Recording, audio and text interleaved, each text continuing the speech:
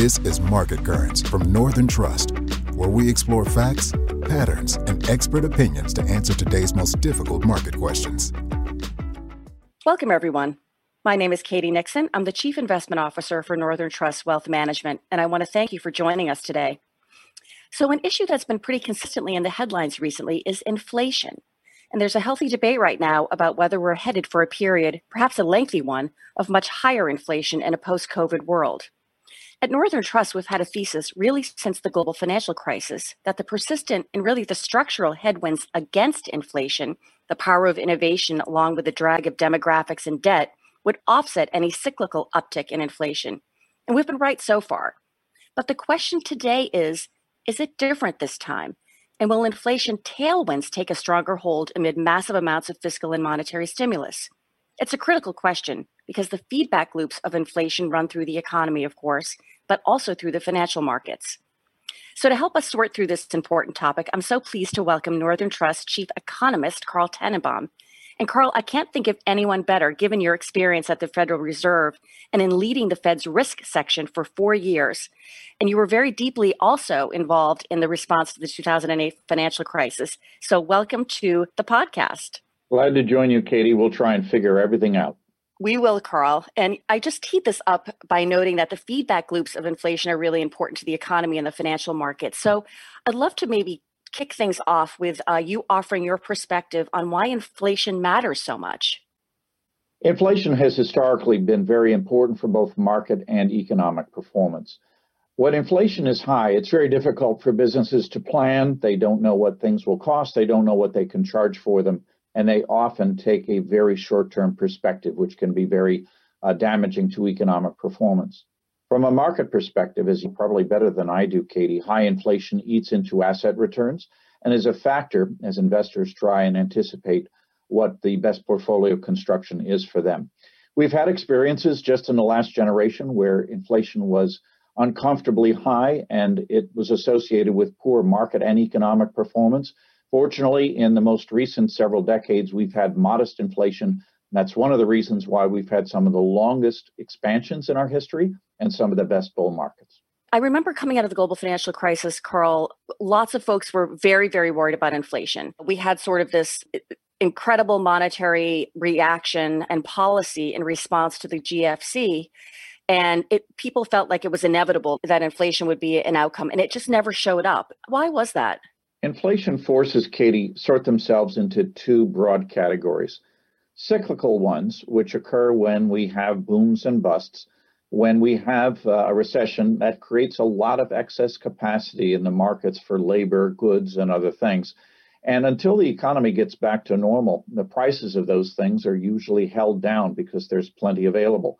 Once the economy begins to perform better, prices tend to increase because some scarcity appears, in addition to which the policy reaction is a little less generous, and you can see inflation occur in that manner. But the second category are the more secular forces, and here's where we've seen a divergence between the experience that we had 40 years ago and the one that we've seen more recently. 40 years ago, the United States was a fairly closed economy. We weren't exposed as much as we are today to global trade, and technology was certainly not the force that it is today.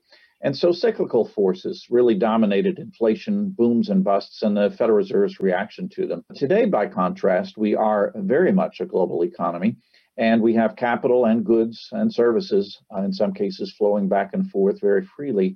And also technology is dominant in almost any industry that you'd want to name.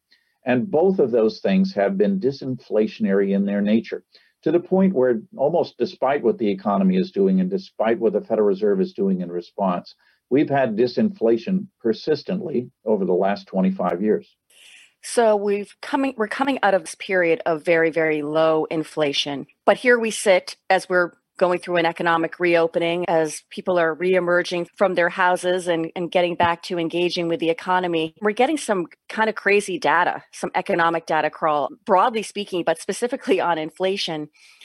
Can you take us through the different components of the recent spike that we've seen both in consumer and producer price inflation? Of course. And to do so, I'm going to take the example of one of the most prominent pandemic products that there is, hand sanitizer. I don't know how many of you remember how difficult it was to get a bottle of hand sand a year ago when the demand was very high and the supply was very low. Recently, I was at the store checking out, and there was a big stack of hand sanitizer with a sign that said bottle free for the $5 purchase. So clearly what we had was a very temporary imbalance between demand and supply that overcorrected. And the reason I share that example is that we always counsel, Katie, and I know you join me in this, our clients should not overreact to something that is only going to be temporary. One or two data points does not a trend make. We have some abnormal things going on statistically. First, what a base effect is, everyone, is inflation is often quoted on a year-over-year basis. And so you take today's price index and divide it by the one 12 months ago to derive inflation. As that window moves forward, as the two goalposts advance by a month, you lose an old month from the distribution. And what's happening now, Katie, is that in the early months of the pandemic last year, we saw aggregate prices actually falling because we had a collapse in demand. As those come out of the 12-month window, we are seeing an exaggerated set of increases in the prices for some goods and services that has led the current year-over-year reading for the consumer price index to a high level of 4.2%, clearly eye-popping. But the other thing that's happening is that we're having bottlenecks for some products, and a handful of them have certainly experienced some very high rates of increase. Car rentals is a great case in point because it captures both the shortages of chips that are stunting auto production. Car rental fleets were thinned as we stopped traveling, and now that we're back in the air or on the roads, they don't have enough cars. You can see the impact of that in the rates that we have to pay in order to drive away from a rental counter. Certainly, there are the makings of a response in supply as the year goes on. And so as you look at the various sectors that are being affected this way, Katie, again, going back to the hand sanitizer example, if there are profitable opportunities available, supply will usually rise to fill it. This is the source of the Fed's reasoning, with which I generally agree that the issues that we're having now probably will not be long-lasting and will not factor into long-term inflation. Now, the only area that I would say that I'd be watching in the current spectrum is that we have seen house prices go up as many determine that they don't have to live within 10 miles of headquarters or their offices in order to be effective. I think post-pandemic working conditions are going to allow for more remote participation. If you need a comfortable place to do that, you can move 50 miles away, get more space, pay a lower price, and that's why we've seen the prices of dwellings in some of those markets increase. House prices are not part of the CPI, but the rental rates that can be derived from them eventually do work their way in. So I'll be especially curious to see whether we see increases in the costs of shelter, which are the biggest part of the consumer price index. So, Carl, I noted earlier some similarities between this period and that post-global financial crisis period.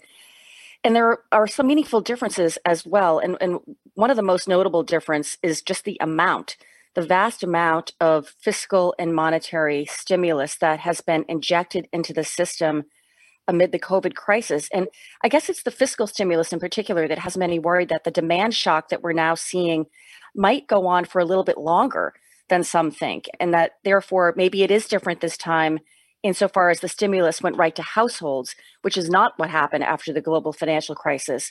What are your thoughts on that particular topic?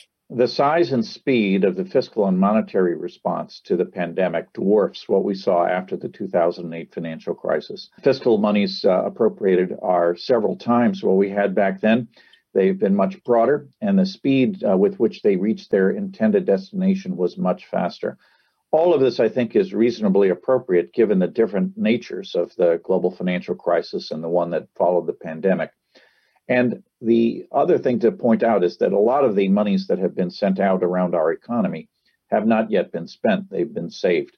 We see a buildup of household savings that is immense. And now that we have a return of entertainment, of travel, of restaurants, those monies are going to be put to use because there's pent-up demand for them. And we're beginning to see the impacts of that surge in both the broad economic aggregates as well as the sector aggregates that cover the entertainment sector. The issue will be, is the strength of that demand going to be enough to really create permanent stress on prices Here again, I think if you take the case, let's say, of restaurants, I do again think it's likely to be temporary. Right now, the demand for restaurant meals far exceeds the seating capacity. And furthermore, restaurants are just having some trouble in some cases getting their cooks and servers back into the restaurants. And some of the costs of that experience are distended from what they will be in the longer term. Nonetheless, I do think that there will be sectors that may be more permanently stressed and will have to monitor them. For now, they seem to have a very low weight in the CPI. And so I am comfortable that the outlook for modest long-term inflation is still one that I would recommend to our client. So, Carl, you mentioned a few minutes ago housing and shelter. And I'll tell you, I'm looking around my town.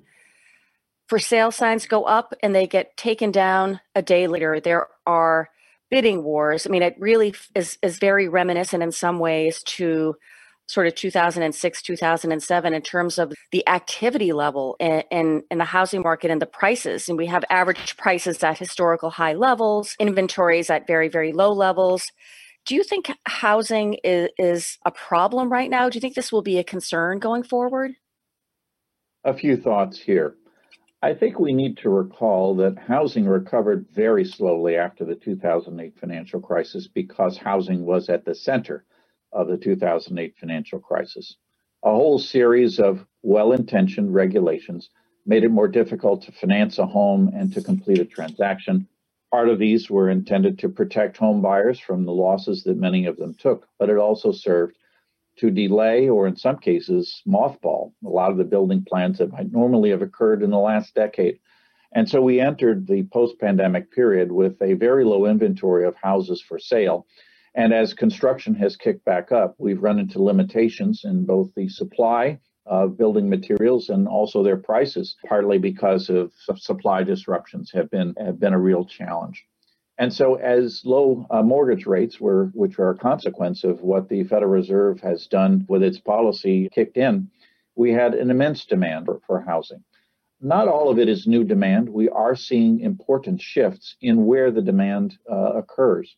There has been a bit of an exodus from major metropolitan areas like Los Angeles, New York, Chicago, San Francisco, and people are moving further out. And so the greater demand is not in those cities, it's further away, where the housing stock was even more limited than it certainly is in some cities. And so we're going to see continued pressure. The Case-Shiller Price Index, by the way, it rose to a record level recently, and I think that's something that we need to watch. Now, a bit of background, Katie. Again, a house is considered by the statistician as partly an investment and partly a consumption good. And that's why house prices are not part of the Consumer Price Index. The way that they are factored in, however, is that statisticians try and search around for dwellings that are rented that are equivalent to the houses that are owned. And they create a series that we know as owner equivalent rent, which is the implicit rent that all of us who own homes pay to ourselves. That responds eventually, but slowly, to rises in house prices. The correlations are not altogether high. So the impact of the current hot housing market, if it comes into inflation, will be something that occurs gradually over the next couple of years. So, Carl, let's shift gears a little bit because another area that's getting a lot of attention right now is on the labor market and on wages. And the Fed's been quite focused on this area as well, sort of not just getting back to full employment, but also looking through the data to see the quality of the jobs being created. And we've heard recently out of Washington about a potential increase to the federal minimum wage. And we've preemptively seen some really large U.S. companies increasing wages fairly meaningfully. And it's not just in the leisure and hospitality and retail areas that are trying to urge and encourage employees to come back to work, but it's even more broad. We heard recently from banks and financial services companies. So when you think about wages and some of the activity that we've seen lately, does this kind of pique your interest around whether we could be in a period of perhaps higher wage inflation and that might feed through to broader based inflation? That's a really important question, Katie. The United States is 2/3 a service economy. So the main cost of production are wages. And so an analysis of where we stand with our labor markets and how much an hour of work will cost going forward is a critical part of forming an inflation outlook. Here's where we stand on the labor market now. Unemployment, officially measured, has come well down from the peak that we had early last year. But in addition, we do have a number of people who have left the labor force for various reasons during the course of the last 12 months. And labor force participation in the United States is still at about a 50-year low. If you want to look at it from a different perspective, we have about 8.5 million Americans who were working in January of 2020 who are not working now. And that represents a potential supply that could eventually rise to hold wages or wage growth at reasonable levels. Reading the wage statistics at the moment, everybody, is a very complicated thing because of the composition of people who have lost jobs or left the labor force, and those who have remained creates a little bit more of an unusual upward push in inflation. But as you've noted, Katie, as we've tried to heat the economy up, there have been isolated cases where wages or bonuses have been increased in order to lure people back to work. I believe that these increases are probably going to be temporary, and here's why I feel that way. As we look at the reasons that people remain working part-time or out of the labor force, a variety of things come up. We have had some retirements in the economy, and perhaps a little bit early, but comfortably. We do have families who are with children at home trying to learn remotely. They're looking at the summer in front of them, where the kids might normally go to camp or be cared for by caregivers. And those possibilities, perhaps in this post-pandemic world, are still not quite comfortable. And so parents are choosing to remain at home with their children, at least until school restarts. We have written often about the importance of getting school reopened for not just the children and the parents, but for economic activity more generally.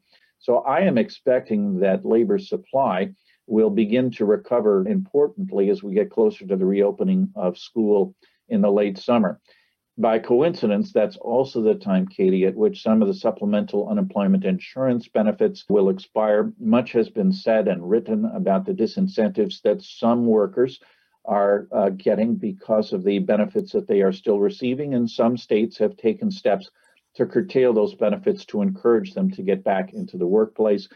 Again, I think that gradually those issues will sort themselves out, and we'll be back to reasonably high levels of labor supply by the fall, which should continue to put a cap on the wages that people are able to earn. Final thought here is that part of the wages that people can earn are based on the prices that their employers can charge. Pricing power is breaking a little bit in some areas, but is generally still very limited in others. And so wages, I think, which have been under downward pressure, or the wage growth, which has been under downward pressure for some time now, are likely to remain there. Well, Carl, I think it's really important, and it's interesting, and we'll know much more as we get through September. As you say, it's sort of this confluence of things that will happen in September between schools reopening, and what we're hearing broadly is that schools are going to reopen in person all day. We'll have the expiration of the enhanced benefits, and then also we'll have many more people in this country vaccinated, and fears about COVID are another reason why some people have not come back to work. So all of those things should progress nicely over the summer, and we should be able to get some more data in September and October that will give us, I think, a bit more meaningful information. But let's shift gears again a little bit here. You did a great job in sort of helping us to disaggregate some of the spiky inflation numbers that we're seeing now. Consumers are obviously seeing inflation everywhere they're seeing it at the pump, at the grocery store. If they're trying to book a ticket to go visit their parents who they haven't seen in a year, they're seeing it in airline prices, they're seeing it on the used car lot, housing prices. So inflation seems to be all around us. And in prior periods, when we started to see inflation popping up, people would start to get concerned that the Fed would intervene and start to tighten policy and curb demand. But this time the Fed is going to take a different stance. Now, this time the Fed is explicitly signaling confidence that this is a short-term bout of inflation and it will be transitory. And it's also saying that it's going to tolerate higher inflation without changing policy. So with some of the supply constraints set to persist, and with demand maybe more robust with a broader relaxation of COVID restrictions, how patient do you think the Fed is going to be? And what do you think the key data points they're going to be looking at are? Katie, let me start with the very important observation that you shared about the inflation that we see. Because of the way our brains are wired, if we start seeing inflation, we begin to filter incoming information and often place more emphasis on the new data that confirms what we are already observing.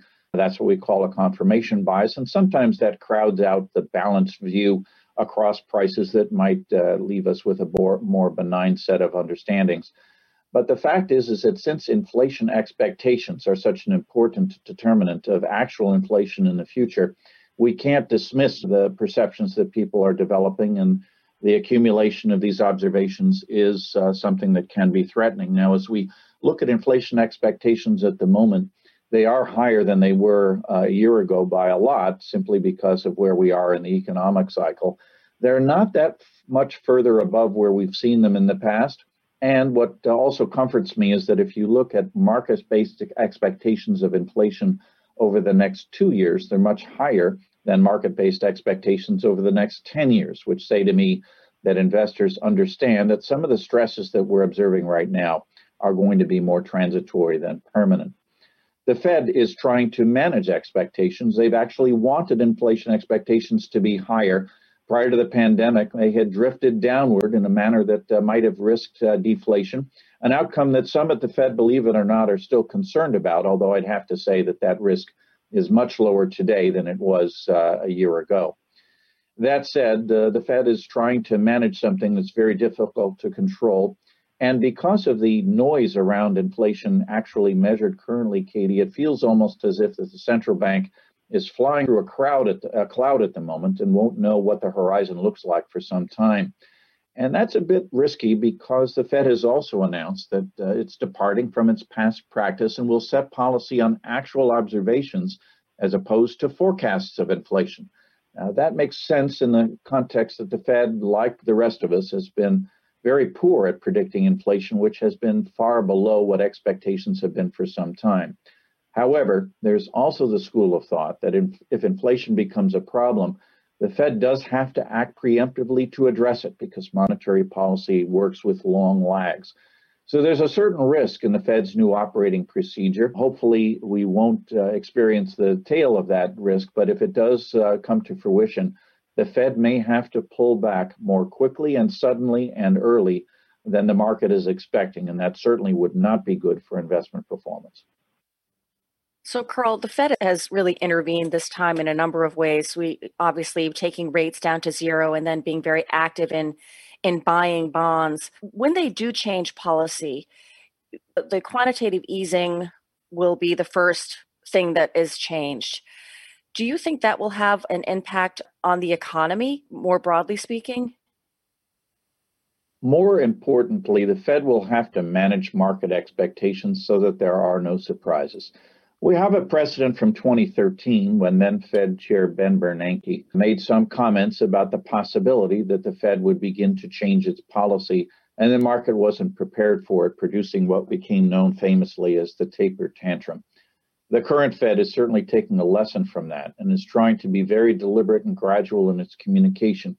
We can certainly see the threads of preparation beginning in the minutes from the most recent Federal Reserve meeting and in the speeches that are now being given by Fed officials that are beginning to prepare the market for a conversation that could occur later on this year that is aimed at beginning to reduce the amount of asset purchases that the Fed makes on a monthly basis.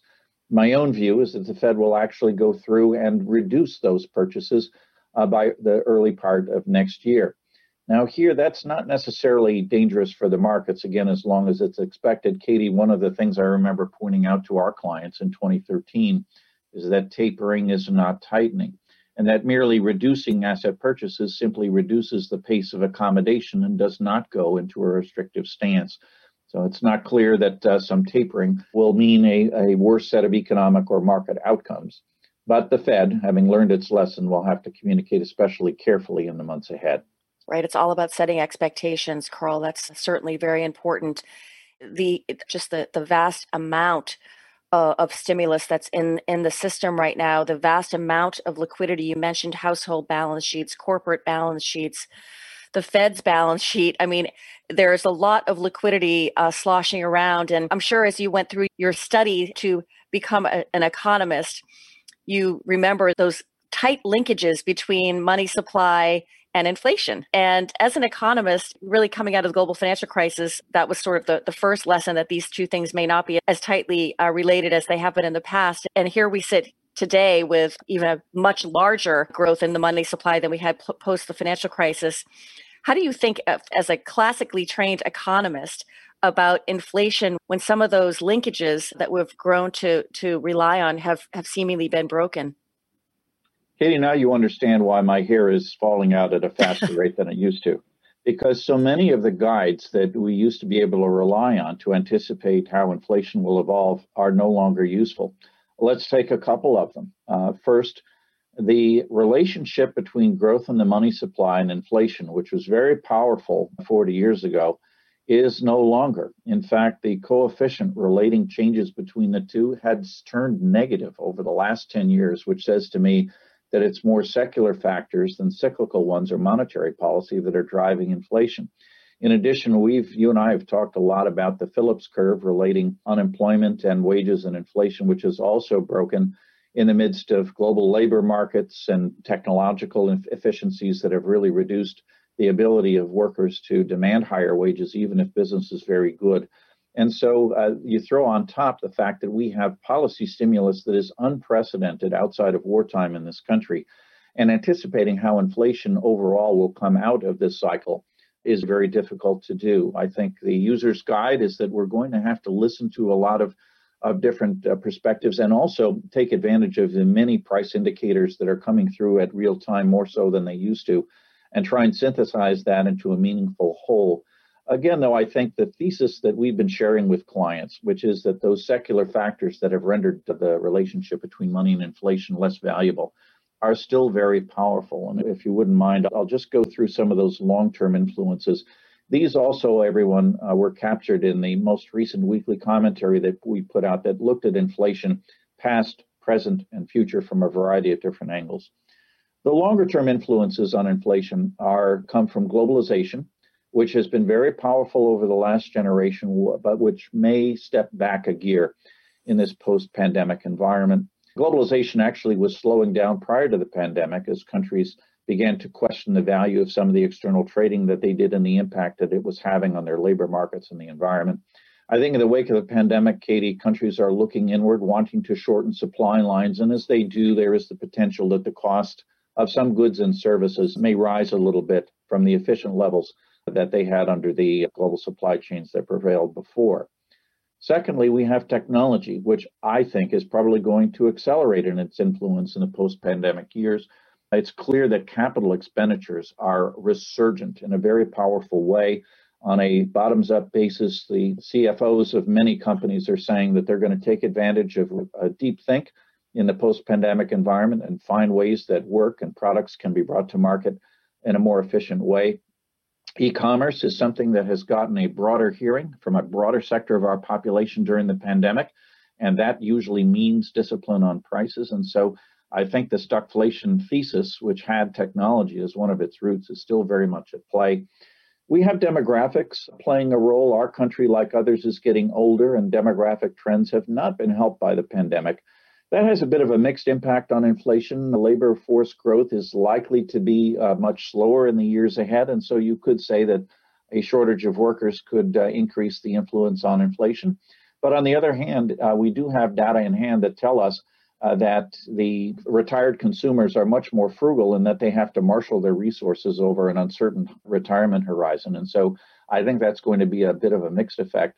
And then we also have really what the long-term policy reaction function is going to be. I think we could be on the precipice of a very different Federal Reserve, which is very much working in concert with the government as opposed to leaning against it.